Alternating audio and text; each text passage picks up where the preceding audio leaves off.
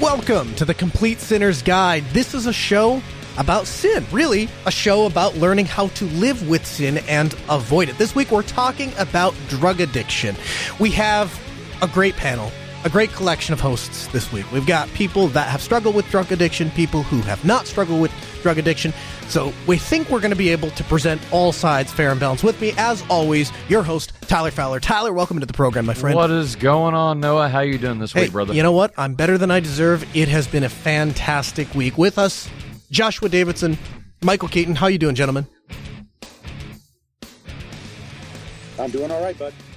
Thanks for taking the time to be here. We appreciate having you. So, Tyler, I guess to start the discussion, I'll turn it over to you. I know that you're going to go through your testimony, and you guys are going to talk about how it is that you struggled with substance abuse, and I guess we'll try to provide some insight as to how maybe how that looks from the outside, maybe some things that those of us that have not struggled with substance addiction can do for those that are going through that. So there's a few things that I really want to hammer home tonight. And I think Josh and both Michael we've all kind of been talking about this week two main points. And that is, I want to give the addict's perspective. I'm one of those who Noah just said, we do have a very balanced panel tonight. Two of us have actually, and are actually, this is a present tense conversation. So buckle up, ladies and gentlemen. We have one for you tonight. Michael and I both struggle with drug addiction, and our drug right now is Suboxone. So there's motive behind that. There's a whole lot of things that we're going to get actually into, giving you guys a little bit of our personal testimonies. And then I want to focus on two main points that I talked about just a second ago. I want to give the addict's perspective on some misunderstood, stereotypical things people normally think of when you think drug addict. We want to clear those things up. And the second thing is, we want to help members of the church, believers like me, you, Noah, Michael, Josh. We want to equip the church, the body of Christ, to help, to begin practically helping. I think one of the, definitely worse than COVID, this is an epidemic of mass proportions. And I do not say that lightly. Opioid addiction, which is the background that Michael and I both come from, is very serious here in America. And to be perfectly honest, and I'm not here to bash the church, I'm not here to bash anybody, but it's a topic that isn't spoken about within the walls of where we worship on Sundays and Saturdays. I believe that this conversation, and I think I was embarrassed. I was ashamed of being addicted to something, and where everybody else wasn't. And oh man, I'm the only one who's struggling with this, right? Thank God I found Michael. But the point is, then you found out there was only two of you in the world that were struggling, right? I know, right? Yeah, there's a lot more than that, brother. There's a lot more than that. And here's the thing. We need to be comfortable talking to other brothers who are not struggling with this thing. Not only do they need to understand it, so from a one-on-one individual perspective, we need to understand these things, and we need to be able to respond to them in a godly way. That's the two main things I want to focus on tonight. So if you're with me, let's dive in, let's dig in. And I want to begin Mike, we both have a past. Can you give kind of just a brief summary, bro, just whatever you're comfortable with, but a brief summary, and then I'll go after that of kind of where we're coming from, our credentials, so to say, on exactly what happened to us and why we feel that we are, what's the word? We can be authorities on this thing. We've experienced it. We've been in the shoes of you guys who have walked 1,000 miles with drug addiction. We know what it's like, so we're here for you. We love you, and we want to help. So, Mike, if you would, let's begin with your testimony on drugs. Yeah, well, for me, it started strangely enough, and I've heard this story from others as well, it actually started as oftentimes opioid addiction does, with just being prescribed opiates. I grew up as kind of the same local mentality a lot of people have here in my small community, which is to associate drug addicts with thieves and other sorts of criminals, like it's just evil and no excuse for it. So drugs was the furthest thing from my mind. I never wanted to do them, had no interest in it. Had a minor surgery, and that's the first time I ever received opiates. And it just happened at the time I just got out of school. I was staying home by myself for the first time, playing video games all day. And once I was hurting a little extra bad, and instead of taking one as prescribed, I took two, and the feeling was, as they say, euphoric. Just felt fantastic, great. And so from there, I would say the next couple of years, I would just occasionally, if I could get my hands on some opiates, I would just socially do them to catch a buzz or whatever. And eventually that led into just going on about a 1 month binge of doing them every day. I got my hands on some, and then I realized at that point when I stopped, suddenly my body was going through pains that I've never experienced before. And that was my first introduction to withdrawals. Let me ask you this, Michael. When you were doing this, as you're going through this process, do you have a walk with Jesus prior to this? None. No, none at all. I was always the kind of person that I would say I believed in God, but no relationship with Jesus at all. Do you think if you had a relationship with Jesus, or if you'd have been plugged in with the church, or maybe a combination of the both, do you think it would it have had any effect? I think so. If we're talking about a legitimate relationship with Jesus and a legitimate church family that maybe I could have reached out to, then yeah, I do like to think it would have went way different. I want to get into that a little bit later, because there is a difference, I believe, with someone who's a new creation and someone who is still flesh, right? Who is still born under the flesh and controlled by the flesh. So I want to get into that here in a little bit, but I think that there's a difference between fighting or just having believers to go to a support system, a structured support system, even in that setting, in that kind of environment, to surround yourself with believers. Absolutely. I think it makes the world a difference. What do you think, Josh? The difficulty is that, as Michael said, there's already a preconceived kind of notion about the kind of person, let's say. We'll say the kind of person. And what I mean by that is exactly what I'm talking about, that stereotypical picture that kind of creeps in the back of our mind when we say the word addict, or when we say the word drugs, or when we say the word, addiction. And it's like, these aren't dirty words. These are words that have meaning just like any other word.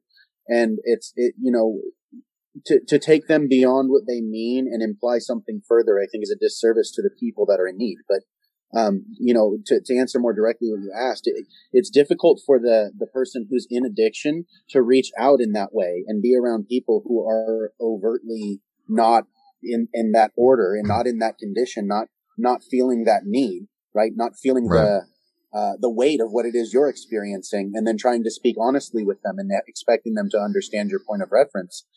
It's very intimidating, honestly. Sure. And I just, I would understand, somebody's drawback, but as somebody who would be the listener, I understand how intimidating that is. And I personally try never to take it for granted when somebody does confide in me, and I make sure to let them know that I don't take for granted that they trust me. So I would say that the person who is the addict needs to learn to find people that they can trust with their self, and not just like what they want somebody to see, but who they actually are. You find somebody that you can trust yourself with. Right. Absolutely. For those who don't, I want to dig into that a little bit if I can. So what would you say? What would you say, Josh, would be the what is the appropriate heart approach? I'll set up a couple of different scenarios, right? So, for example, somebody comes to you and confides in you. Now, this behavior is A, socially unacceptable, B, it's illegal, C, it's dangerous to the person's health, D, it could be dangerous not only to that person's health, but it could be dangerous to the health of the spouse or the kids involved and something like that, right? So there's probably a lot of pressure. There's probably a lot of social pressure for us to say, this is why we have to either write this person off, turn this person into the police, get this person to a hospital, do all of the things that we in society decide we want to do because we don't well, frankly, because we don't actually believe that Jesus is capable of doing that himself. We gotta substitute it with human stuff, right? But what is the appropriate heart? I like what you're saying when you say, "Hey, I don't take it for granted. I understand that's a tremendous responsibility that I have and that somebody's entrusting me with." What is the appropriate heart to approach that kind of situation with? I would say with the highest level of like, in some sense, you would have to be capable of self-reflection in order to really see, for me, it's important to notice that I'm just as much a monster as someone else. And I shouldn't be looking at them like they're the monster and I'm not. Neither of us are in a position to look at each other as though I'm the innocent one and you're the one who's guilty and needs my help. It's like, no, that's not the position I'm in. So honesty and humility is crucial to being able to approach somebody in order to listen so that you can properly understand where they're coming from. I mean, in any other scenario, you should be listening in order to understand and not listening just in order to respond, because it's really interesting to listen to somebody's story, and especially if it's a captivating story, or if there's tragedy involved. And it's like, I'm not being entertained by this person. I'm being trusted by this person. I need to feel the gravity and the weight of that. So it's a matter of honesty and humility for the listener, the person who's being confided in. That is a big responsibility, and nobody should ever take that for granted. I think that's one of the first mistakes is people think that it's like saying, I was hard up on cash the other day. I kind of stole a burrito from 7-Eleven. They're like, man, that's not cool. That's not a good thing to do. And then they're over it. But it's like, no, like, this is much bigger than like, I did some petty thing. It's like, no, my person is being compromised and I feel like you're not going to love me anymore if I tell you. Right. That's such a good way to put that. Well, so let me ask you this then. So it starts with the heart. And just like Noah, you asked about motive, right? This is what drives a person ultimately. And so we begin with the heart. Drug addiction is a fruit of something to kind of bring this, around full circle to drug addiction. This is a product of something that's deeper. Agreed? Yes. So obviously that's sin. We can all look out in the world and see that there is something wrong with the world, that there is something, that's what we're talking about, right? So where do we begin fixing it? We have to begin at the root, right? And so the gospel, right, is this not every single thing that you can think of that stems from sin, drug addiction, pornography addiction, all of it, and cigarette addiction, no matter the level, no matter the severity, it's all the same. It goes back to a root. And that root Jesus came to die for, or like Jesus literally came to set us free from, right? We're going to get into Romans 6 here in a minute. But is that where we start? The gospel, it has to be, right? Tyler, yes. Go ahead. I'm just super excited that you mentioned that because just quickly, and I know we'll probably get into steps the church can take later, but I just wanted to say that, yes, I think the gospel has to be central because I have known in my life people that have went to different programs that's church sponsored to help with addiction, and I've seen these guys go and come back, and they still can't tell you the first thing about the most fundamental aspects of Christianity because it's sort of like those mission trips where people go and you're bringing food and you're building houses and all those things are good. But central to that is the gospel. People need to know you're a sinner, you're a debtor against God, and you're in major trouble. You're in need of a Savior, and guess what? Here's what the Savior's come, and here's what He's done for you. So yes, fundamentally, absolutely, the gospel must be central. Go ahead, Josh. What was you? Well, you had asked specifically if the gospel. You said that has to be first, right? That has to be first. In some sense, our lived testimony is the first gospel this person will encounter, honestly, because your words, right.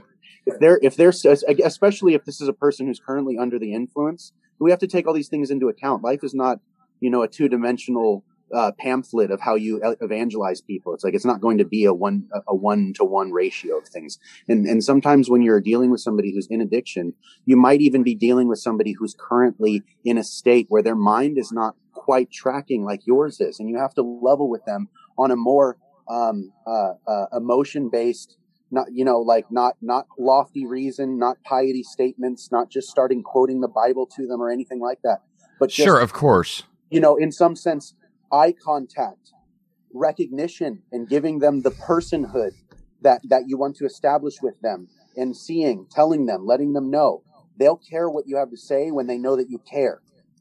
So if I can reframe a little bit. So what Michael was saying is that the gospel should always be central. And I agree. Correct. It doesn't always need to be first, but I think I agree with Michael in that it should be central, in that if you, absolutely, what you're saying, Josh, and really the overall pattern of your discussion is this: you put the Savior first, you seek after him. Because of that, it informs the way and directs the way that you treat other people. If your desire in life is to walk like Jesus did 2,000 years ago, then you're constantly seeking to love other people. Of course, Jesus never would have turned away a drug addict. Or, in fact, he spent all of his time around the worst of society, right? That's what he did. Right. And so then if we kind of back out, that 30,000-foot view is, well, what's the why? Why do we do that? How do we do that? What is the motivation behind that? What's the goal and what's the driving factor? All of those things come back to one central person, that is Jesus. Yeah, that's right. No, and you're exactly right, because that's actually, if you were to peel back the curtain and ask the motive for the thing, because I'm trying to be more practical than theological in some sense. But yeah, you're right. In the backdrop of where it is that I'm coming from when I approach someone this way, I'm trying to recognize that they equally were made in the image of God. They were formed by him in the womb, and they were made by his direct intervention. They're a miracle, and I should treat them as such, because that's how I want to be treated. I want to be treated like I'm a miracle, like I've never happened before, and I'll never happen again. Mm-hmm. That's how I want to be treated. And if I treat someone that way, and I expect of them that they can even receive something like that, because a lot of the time is we don't even know how somebody's going to react, and then we let it stop us from ever trying, and that's a bad idea. Absolutely. And so for those following along, right, Josh, what I think anyway, Josh is saying is that we have to begin to get to know who this person is, the person that we are interacting with. We take time. And I think, don't get me wrong, I think there's different circumstances for do we get to know a person before we share the gospel with them, or do we, just share the gospel with everybody? I think there's a time and a place for both, right? And so yeah, of course. we have to, Josh, you work with drug addicts on a daily, and you have the privilege, in my opinion, to get to know these people, to sit down, to talk with them one-on-one, asking them where they've been in life, like, what have you done? And I really, I would like to get into my testimony just as a backdrop for this conversation. But to your point, Josh, you're absolutely right. Beginning with the practical you, keeping everything, even about you, gospel centered, living like Jesus. I said it on one episode. I'll say it again. The Bible isn't the light of the world. The Christian is the light of the world. Why? Nobody reads the Bible, but every single person listening, watching, whatever, reads the Christian. And so with that, how we act, what we do, this is why holiness is so important in the Christian life, and why we can't. This is why Paul says in Romans 6, shall we continue in sin so that grace may abound? God forbid. God forbid. The way my pastor translates that verse is, no! Like there's this emphasis. It's the most, and Michael, my Greek, my Greek nerd, who knows Greek as well, right? That's what that means. That Greek phrase there in Romans 6, 1 and 2. It means with the most dramatic emphasis, no, we shall not. Why?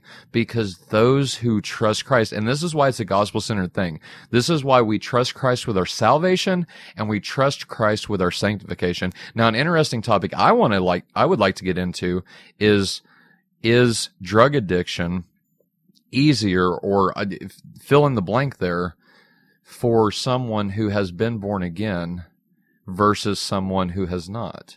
I would like to talk about that a little bit, and what role does the Holy Spirit play in helping, in actually overcoming, because Christ said he has set us free from something, ladies and gentlemen. Free from what? Romans answers that question. Free from sin. We have been set free from this thing, the root. This is why I said the gospel's the remedy, because it gets at the root. Christ bore our sin on the cross 2,000 years ago. God punished him. Theologians call this substitutionary atonement. Just real quick to make my point. But Christ bore our sins on the cross. He took our sins on himself, paid the price, satisfied God the Father's wrath for sin, and says, and then rose 3 days later, sitting at the right hand of God now, waiting to come back one day to judge the world. He said the first time he came back, he said, I didn't come to judge the world. I came to save the world. The next time Christ comes back, it'll be to judge the world. And we've been given a mission as the church, as the body. This is why we keep the gospel centered, right? Because it focuses on the root. And so we carry this message far and wide to everyone listening, right? And this is where it begins. This is where conquering drug addiction begins. It's where it began with me. It's where it began with Michael. And Mike, just if I can ask you a question real quick. Whenever you were born again, how did your fight with drug addiction change? Because for me, just real quick, for me, God gave me the desire to quit. And confession, just real quick, I had quit. I'm on Suboxone now too, because I was really bad on pain pills, and I had been put on Suboxone. God gave me the desires to finally get clean. And so I started with Suboxone because quitting cold turkey was not an option for me. But, and I don't mean to jump in on the question, Mike, but just hold that thought for just a second, bro. But hear me out. That I was bad. And so with Suboxone, I would have been clean already. I've relapsed. And so now I'm on that road to actually tapering down again. To tonight, I'm down to 1 a day, which I went from 2 a day, and I'm finally cut down to 1 a day again. So thank God for that. And so I plan on continuing to go down and down and down. So the point I'm trying to make there is that I'm back on the right road, right? I'm not, I'm not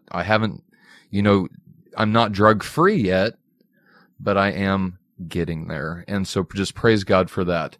But the gospel changed for me, or the gospel changed my drug addiction problem for me, because it gave me the desires to want to get clean. Why? Because of my love for Christ and actually understanding what he did for me, what I just explained to y'all, took my sin on that cross. Whenever I realized that, everything changed. That's whenever I wanted to live for him. And we say it all the time, the gospel changes people. This is why we say it. This is why we preach it. This is why I'm so adamant about it, is because it actually changes people and it makes you want to change. People say, well, you can get saved and live however you want. Absolutely, I live however I want. I live by pleasing God because I want to please God. That's the difference, I think, between, the saved and the lost. But like I said, to wrap this up now, I promise, we as addicts, Michael and I, whenever the gospel entered our lives, it changed us. And so back to the question that I asked you earlier, Mike, how did the gospel change your fight with drug addiction? Well, I would say the first thing that happened was up until I met Jesus Christ in a personal way, my thoughts had been, poor me, I'm a victim here. Why do these physical withdrawals happen to me? Why am I spending money? Because if I don't, I'll feel so bad. Why is this happening? And so then there was a shame. Once I came into a relationship with Jesus Christ, I understood that what I'm doing is I'm dishonoring my body and I'm dishonoring him. There was motivation to drop the habit. And then on top of that, reading scripture and really understanding suffering. There's no accidental suffering for the believer. Like, yes, this is suffering, but there's a purpose for it and a purpose behind it. And so I know it, and so it helped me to understand that, okay, what's happening now is like Peter tells us, after this, God is going to renew and he's going to strengthen us and endure us. So going through this with faith, knowing that he's getting me through it, just helped me to progress in such a way that cravings almost disappeared.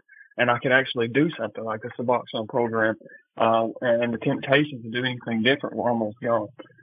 So I've seen the work of the Lord in this. Even though I'm not where I want to be, I've seen the work of Christ in this. Can I ask you just real quick, where, if I can, where are you right now? Like like I said, I'm down to one pill, one Suboxone a day. Where are you in your taper schedule?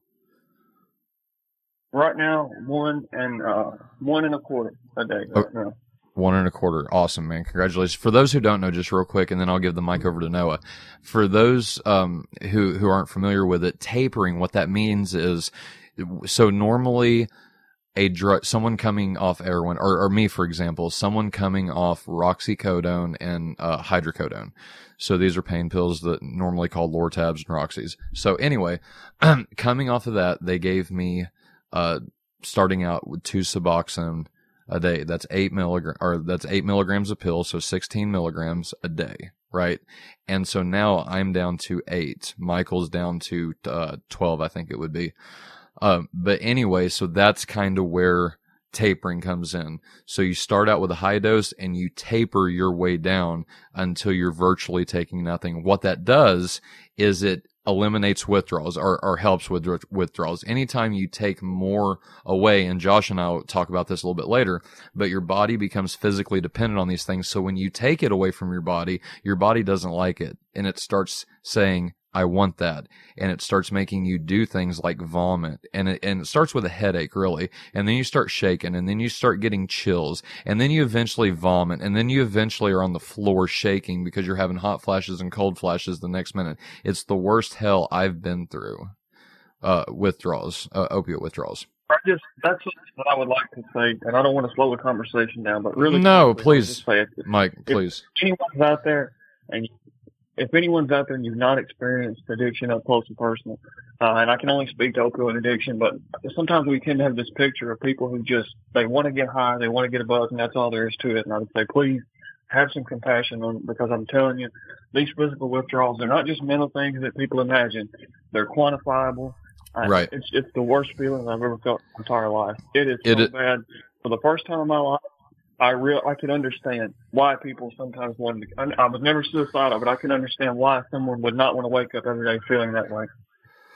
Yeah, absolutely. Because here's the way I would just explain it real quick, and then Noah jump in. But I would explain it like this. I don't take my Suboxone to get high. I take it to feel normal.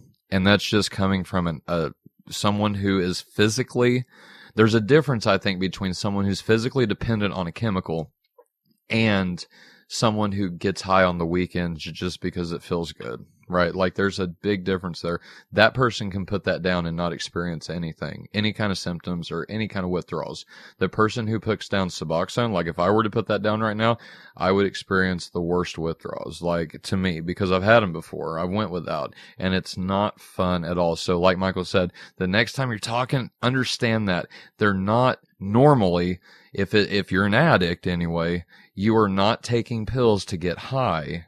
You are taking pills to feel normal. Because if you don't, you will feel like hell. Noah, you got anything to add to that? No, obviously I can't. Go ahead, Michael. Just when an addict says, I take this to feel normal, I think sometimes people have trouble understanding what they mean. And what that means is not that you're without any of the normal aches and pains, but the way that you felt before you ever took a drug. That's what we would consider normal. So, I mean, and Mike, because kind of like Noah was saying, is there anything else you would want to add from the addict's POV per se? Or would you want to kind of transition now into how is the church? How is the body? How can I help someone like this? Because it sounds like hell. If you've never experienced this before and you're listening, also, if you got a call or if you've got a question, call us 1-855-450-6624. If you're listening to this, KQQ 88.3 FM. Thank you so much. And if you're tuning in at kqqradio.com, thank you for listening. But yeah, give us a call if you got a question, 1-855-450-6624. But Mike, do you want to kind of transition to church etiquette as I've kind of got it wrote here? Or is there anything else you would like to address from the addict's perspective? No, I think we're ready to transition. That's the only thing. I would beg everyone to keep in mind, please, that people in this position it's more than just a willpower thing. Believe me, there's actual Yeah. physical manifestations there. Absolutely. Absolutely. So Josh, let me ask you this. For those who don't know, Josh works at the mission in, California, right? And Josh, you can be more specific if you'd like to be. But actually, yeah, go ahead. For those who don't know you, just brief summary, who do you work with? Who do you work for? And what do you do on a daily basis? Well, I am maintenance personnel for the Bay Area Rescue Mission in Richmond, California, and the organization is a Christian-based religious recovery program that is a 12-month program, and we also run a homeless shelter as well as a public kitchen. And I am maintenance to all 5 buildings that are involved in the organization's operation. And also I get the obviously I'm around the buildings constantly. I'm moving around, I'm doing things, I'm working on things. And so I'm on the inside, so to speak. I'm around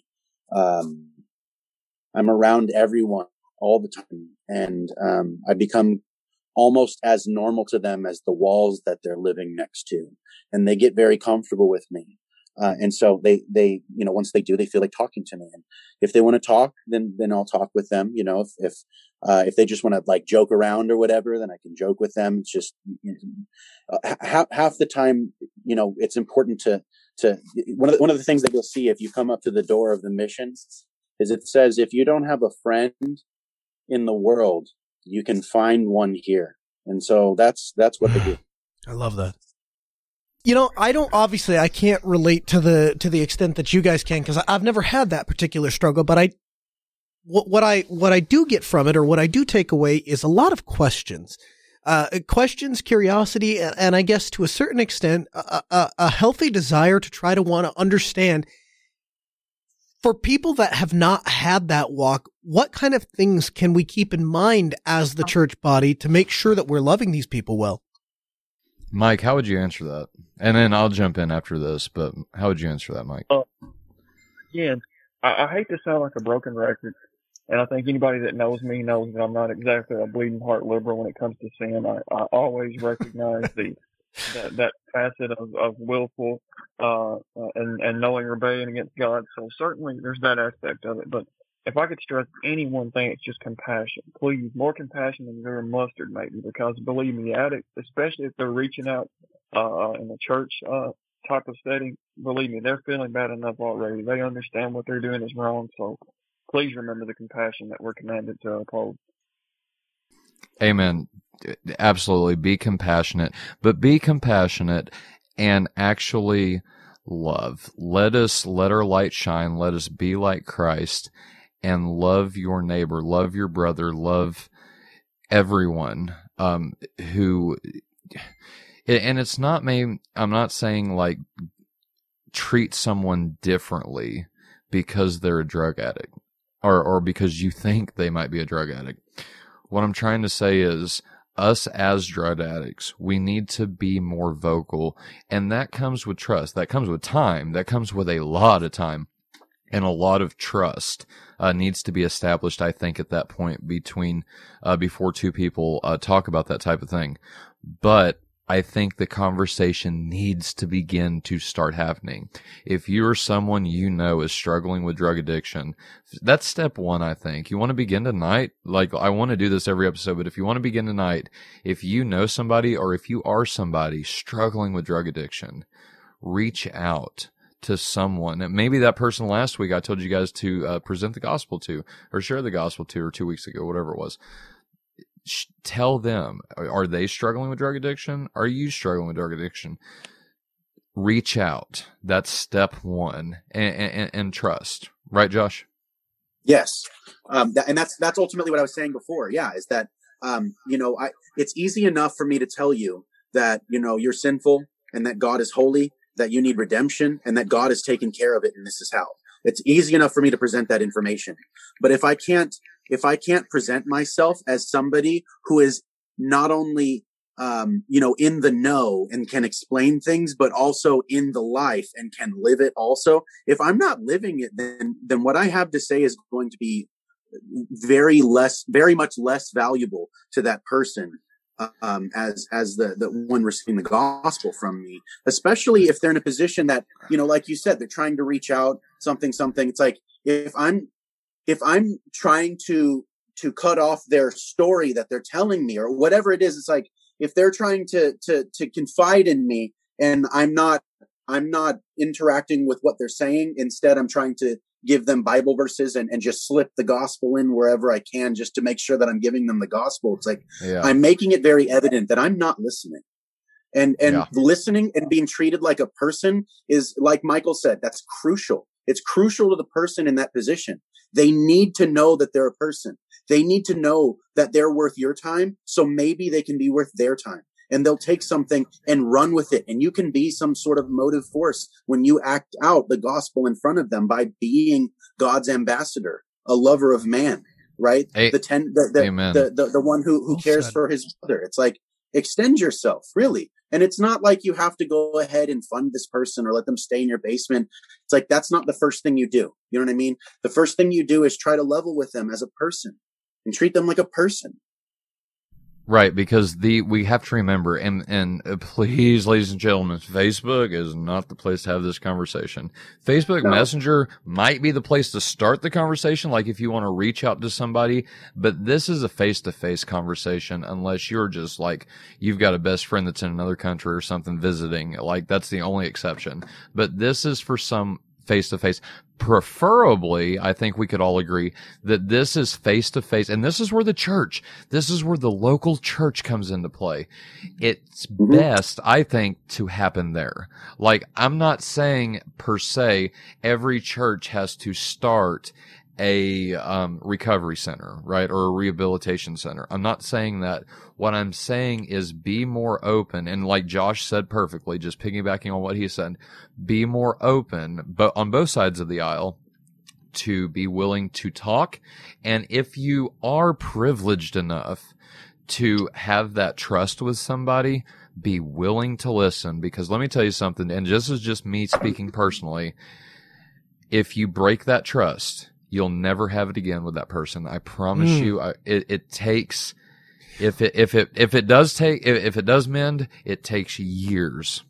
Go ahead, Noah. I want to dig into that a little further. Let's talk about some of the ways that people can break trust. What kind of things are considered a breach of trust? So, for example, my friend comes to me and says to me, "Hey, I decided to pick up XYZ habit," and I say, "Oh man, that's really terrible. I better go call the drug addiction counseling center and have them give you a call so I can get you back on the right path. Or maybe I'll sit you down. Maybe I'll invite you. How about I'll invite you to sit down with my pastor and sit down. And you can explain to him what you told me because."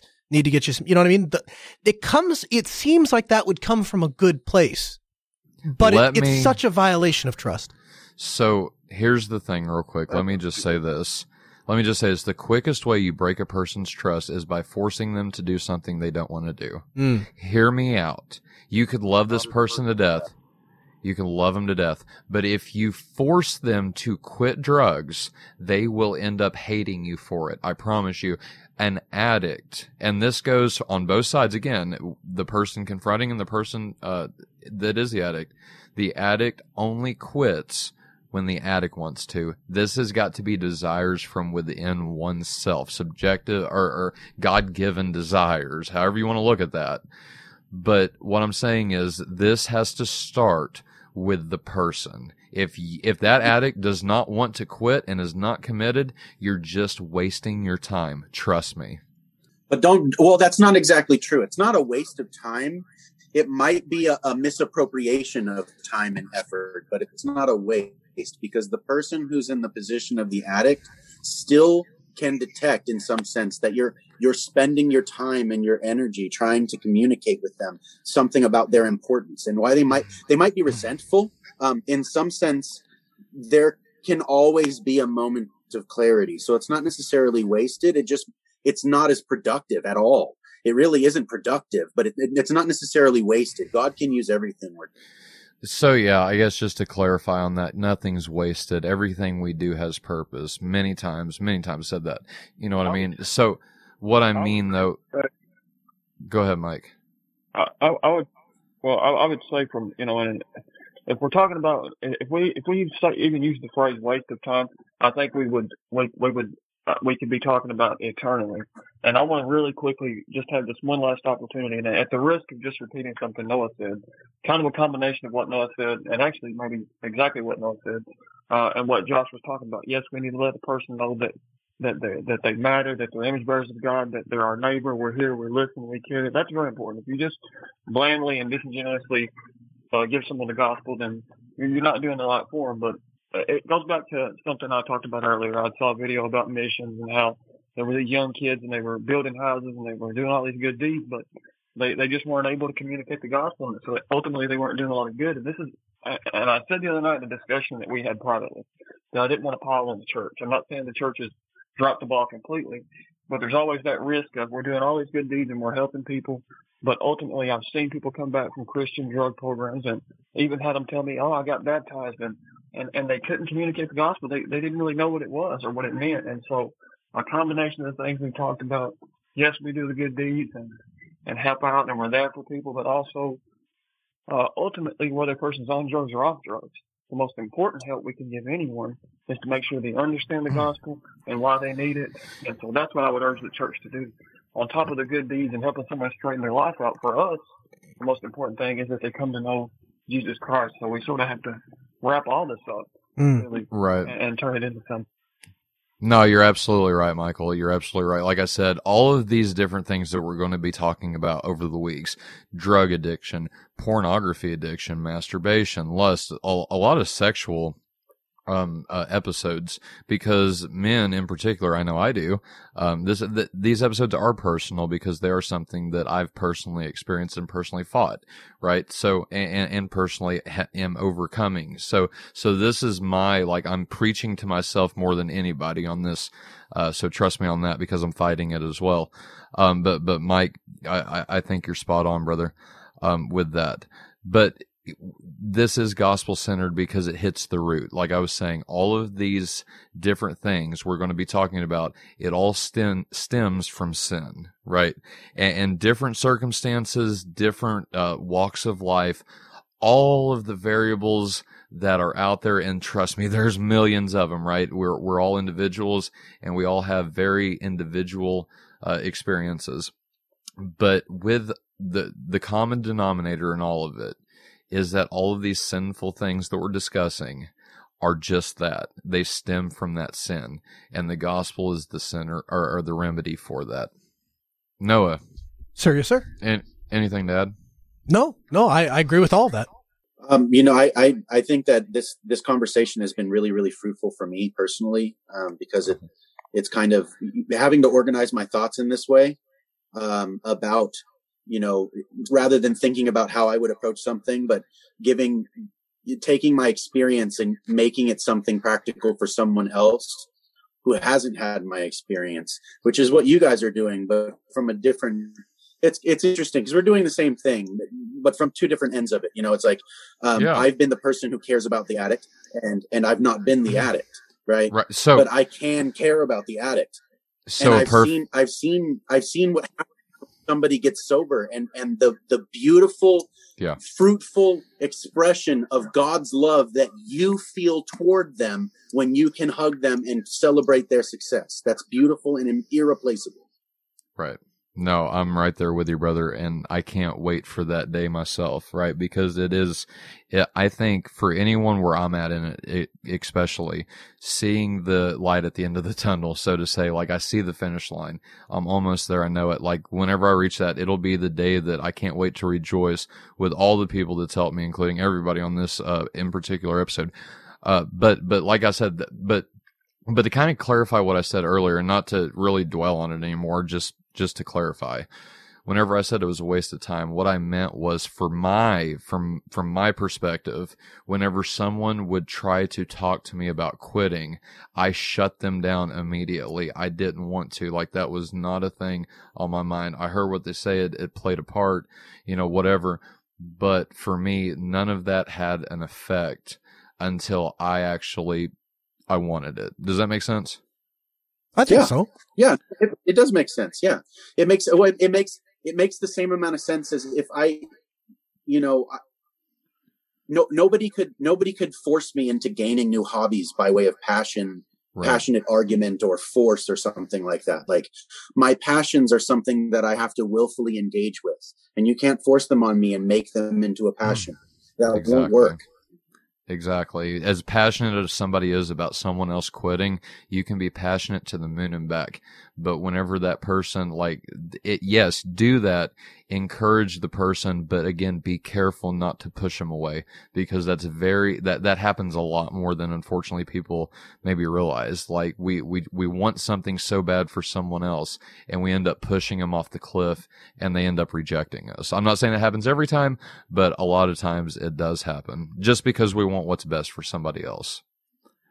And also, it's not the case all the time that the person who is caring for the addict, the person who's saying, I see where you are, and you don't have to be there. You could do this. You could do this. And the addict is just enraged and says, no, you don't know. You don't know. And it's like, that could sometimes be a relational baggage issue. And that person that's trying to give the advice is half the time the trigger, and it's not helping. It's actually inflaming. And you might not be their help. You might just be their backup. And you need to find help. You need to be ready to reach out to other resources and refer them, or something. Like, sometimes it's not you. It's not you. It's you. You can't. You're not going to fix them. You know what I mean? And in some sense, that's painful and it hurts. But reality is like that. It's not two dimensional. It's complicated. Sure. You know. And so the person who's in that position, like, your fatigue sometimes when you feel like, they're not listening, or they're not going to hear me, or whatever. And, I feel like it's a waste of time to them. Like, understand this, that maybe you're not the fix, and maybe you need to find out what kind of resource is going to work for them, because you're not helping. You are loving them, and stop loving them. Never stop loving them. But if what you're doing by trying to help is hurting, then stop trying to help. Find someone who can. Right. Right. And to just kind of transition now in the last 10 minutes that we have, everything we've been talking about so far, besides the gospel, is temporary. I've seen atheists get clean. I've seen Christians. I am a Christian becoming clean, right? So I will get clean one of these days, right? Sanctification. I will be made like Christ. However, there's this interesting dilemma, maybe not dilemma, but the point is that there are Christians and non-Christians, or people who are not born again, people who are not indwelt by the Spirit of God, who get clean. This is a reality. So here's two things to take away from that. One, don't come to Christ to get clean. Come to Christ because we're a sinner. You're a sinner. I'm a sinner. Josh, Mike, Noah, we're all sinners. We're just talking about one sin in particular tonight, but all of us have this root that I've been kind of talking about tonight. All of us have this root, and we do things differently. Some struggle with porn, some struggle with drug addiction and porn addiction. I did, and I still do struggle with lust. I think every man does to some degree or another, but that's another topic. But the point is, all of these things, there is a difference between Christians and non-Christians.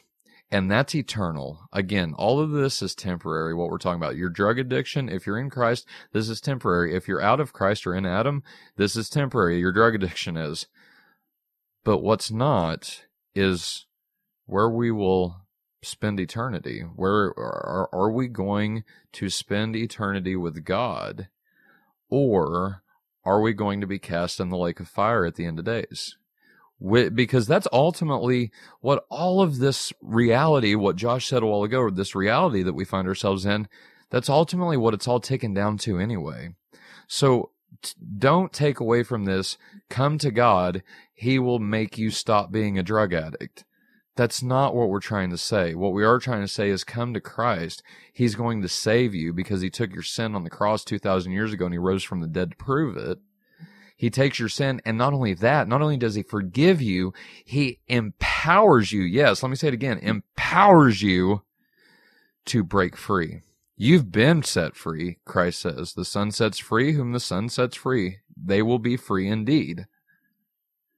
And so, go ahead, Noah. Go ahead. Well, it comes back to that living from freedom, or living from love and acceptance rather than living for love and acceptance. You're not, There's nothing to earn. There's nothing to gain. Your Heavenly Father is crazy about you, drug addiction or no drug addiction. Yes. And He's cleaning you up. Like, whenever I'm dead, like, I'm set free from everything, every sin, all sin. I'm set free from it. So drug addiction for me will end one day. But the problem is not drug addiction ending, but what is my standing with God? That's ultimately what all this is about. Like I said, I try to keep every single episode centered on Christ and Him crucified. And that's the question we have to answer ourselves. It does start there, and Christ does clean us up. And like I said, overcoming drug addiction is part of that. So rejoice in it. But again, where is your soul? Where is your body? Because we're getting glorified bodies, people. We're getting bodies. Where will you spend eternity? Noah, go ahead. I didn't have a follow-up to that. You just said it well. Oh, okay. I'm sorry. I thought I heard you. My bad. Josh, anything to just kind of add to that? Because this is critical. The gospel, I mean, all of this drug addiction, it's important, but secondary compared to, are you born again or are you not? Right? Right. Well, in some sense, they're impacted by one another. You know, the being saved impacts your sobriety. But being sober doesn't impact your salvation. Amen. If that's what you meant. Amen. Just because you stop taking pills, or you get off of watching porn, or you walk away from whatever it was that was your master, because you are slave to whatever has mastered you. When you walk away from that thing, if you just walk away from one master into the void, you're going to get taken over by the next thing that hits you like a train. Yes. You need to bow the knee to the sovereign. And that's the only cure to stopping going back to old masters over and over and over again. And it's a cycle. That's why it's a cycle. Michael, go ahead. Yeah, I would just reiterate what you said. You know, you mentioned don't come to Christ to get off drugs, and I would say that's true. That's what we're focused on tonight. But with any sin, you know, don't. It's not. Well, I'll start doing all these good works, and I've heard so many people in my local community say, you know, well, I'm just not living right, but I know I need the Lord. Well, let's don't focus on living right. Let's focus first of all on realizing that we're all sinners. We've all fallen short. We all need a Savior. Go to Him, fall to your knees, cry out, trust Him, and then let Him take over and do the rest. Yes. No, absolutely. Noah, anything, last couple minutes we got? What I would close out with is just this. If it's confusing to you, if what we're talking about is confusing, or the practical application of it is confusing, then what I would encourage people to do is simply try to view it from a heavenly biblical perspective, right? The Bible tells us if we concentrate on things of heaven, in heaven, we gain a heavenly perspective. And the Holy Spirit enables us to view things from a heavenly perspective. And the heavenly perspective is quite simple. It's this: every person is a valued child of God and is a precious child of God. And so regardless of what it is they're struggling through or what it is they're struggling with, our job as the body of Christ is to be the hands, to be the people, to give the hugs, to be the listening ears, to be the people, to give the shirt off your back. And I think sometimes that can be a challenging thing. Again, I've not struggled with drug addiction myself, but I've known plenty of people that have. And it can be really challenging when you have somebody that is constantly asking for something, doesn't appear to think about anyone or anything but themselves. And really I think over the next few weeks, that's what we're going to see is a consistent pattern of behavior, right? When we talk about things like sexual immorality, drug addiction, those kinds of things, all of them have one central thing in common. And the central thing in common is simply that we are seeking to satisfy our own desires and our own lusts and the things that appease us rather than the thing that is centered around Jesus. And so what I try to remind myself of every day, before I leave the house is my job is to be an example of Christ to everyone that I interact with. And I think if you hold that perspective, and I think if you go through life and love people in that way, you don't really have much to worry about because God will take care of the rest. And at the end of the day, it's important to Right. remember it's not on us to save that person. It isn't on us to get that person off of an addiction or out of a bad habit or out of a bad situation. That's all on God. That's his job. And if you're worried about it, then you're not trusting him to do that job. Your job is to be a willing participant. Your job is to be willing to say, okay, I'm going to go. And even when it's just a bush in your backyard, and even when it's the entire Egyptian empire, when God says go, your job is to say, yes, sir, and start marching. Right, exactly. We keep being Amen. Christians. We keep doing what God has commanded us, namely believing in Christ. Because here's the thing, to add just what Noah said in the last closing moments. We trust Christ with our salvation. We trust Christ with the eternal state of our soul and body. Why aren't we trusting him now to do what he said he would do, to make us more like him? That's the practical application. This isn't let go and let God. This is continue to believe and to trust and to love. And whenever we do that, we become more like Christ in sanctification, and it becomes glorification in the end. Ladies and gentlemen, thank you for joining us. CompleteSinners.com is where you can catch every episode live Friday nights at 7 Eastern, 6 Central, and we will see you next time on the Complete Sinners Guide. I've been Tyler Fowler. You've been cool. Thank you. Good night. God bless, and see ya.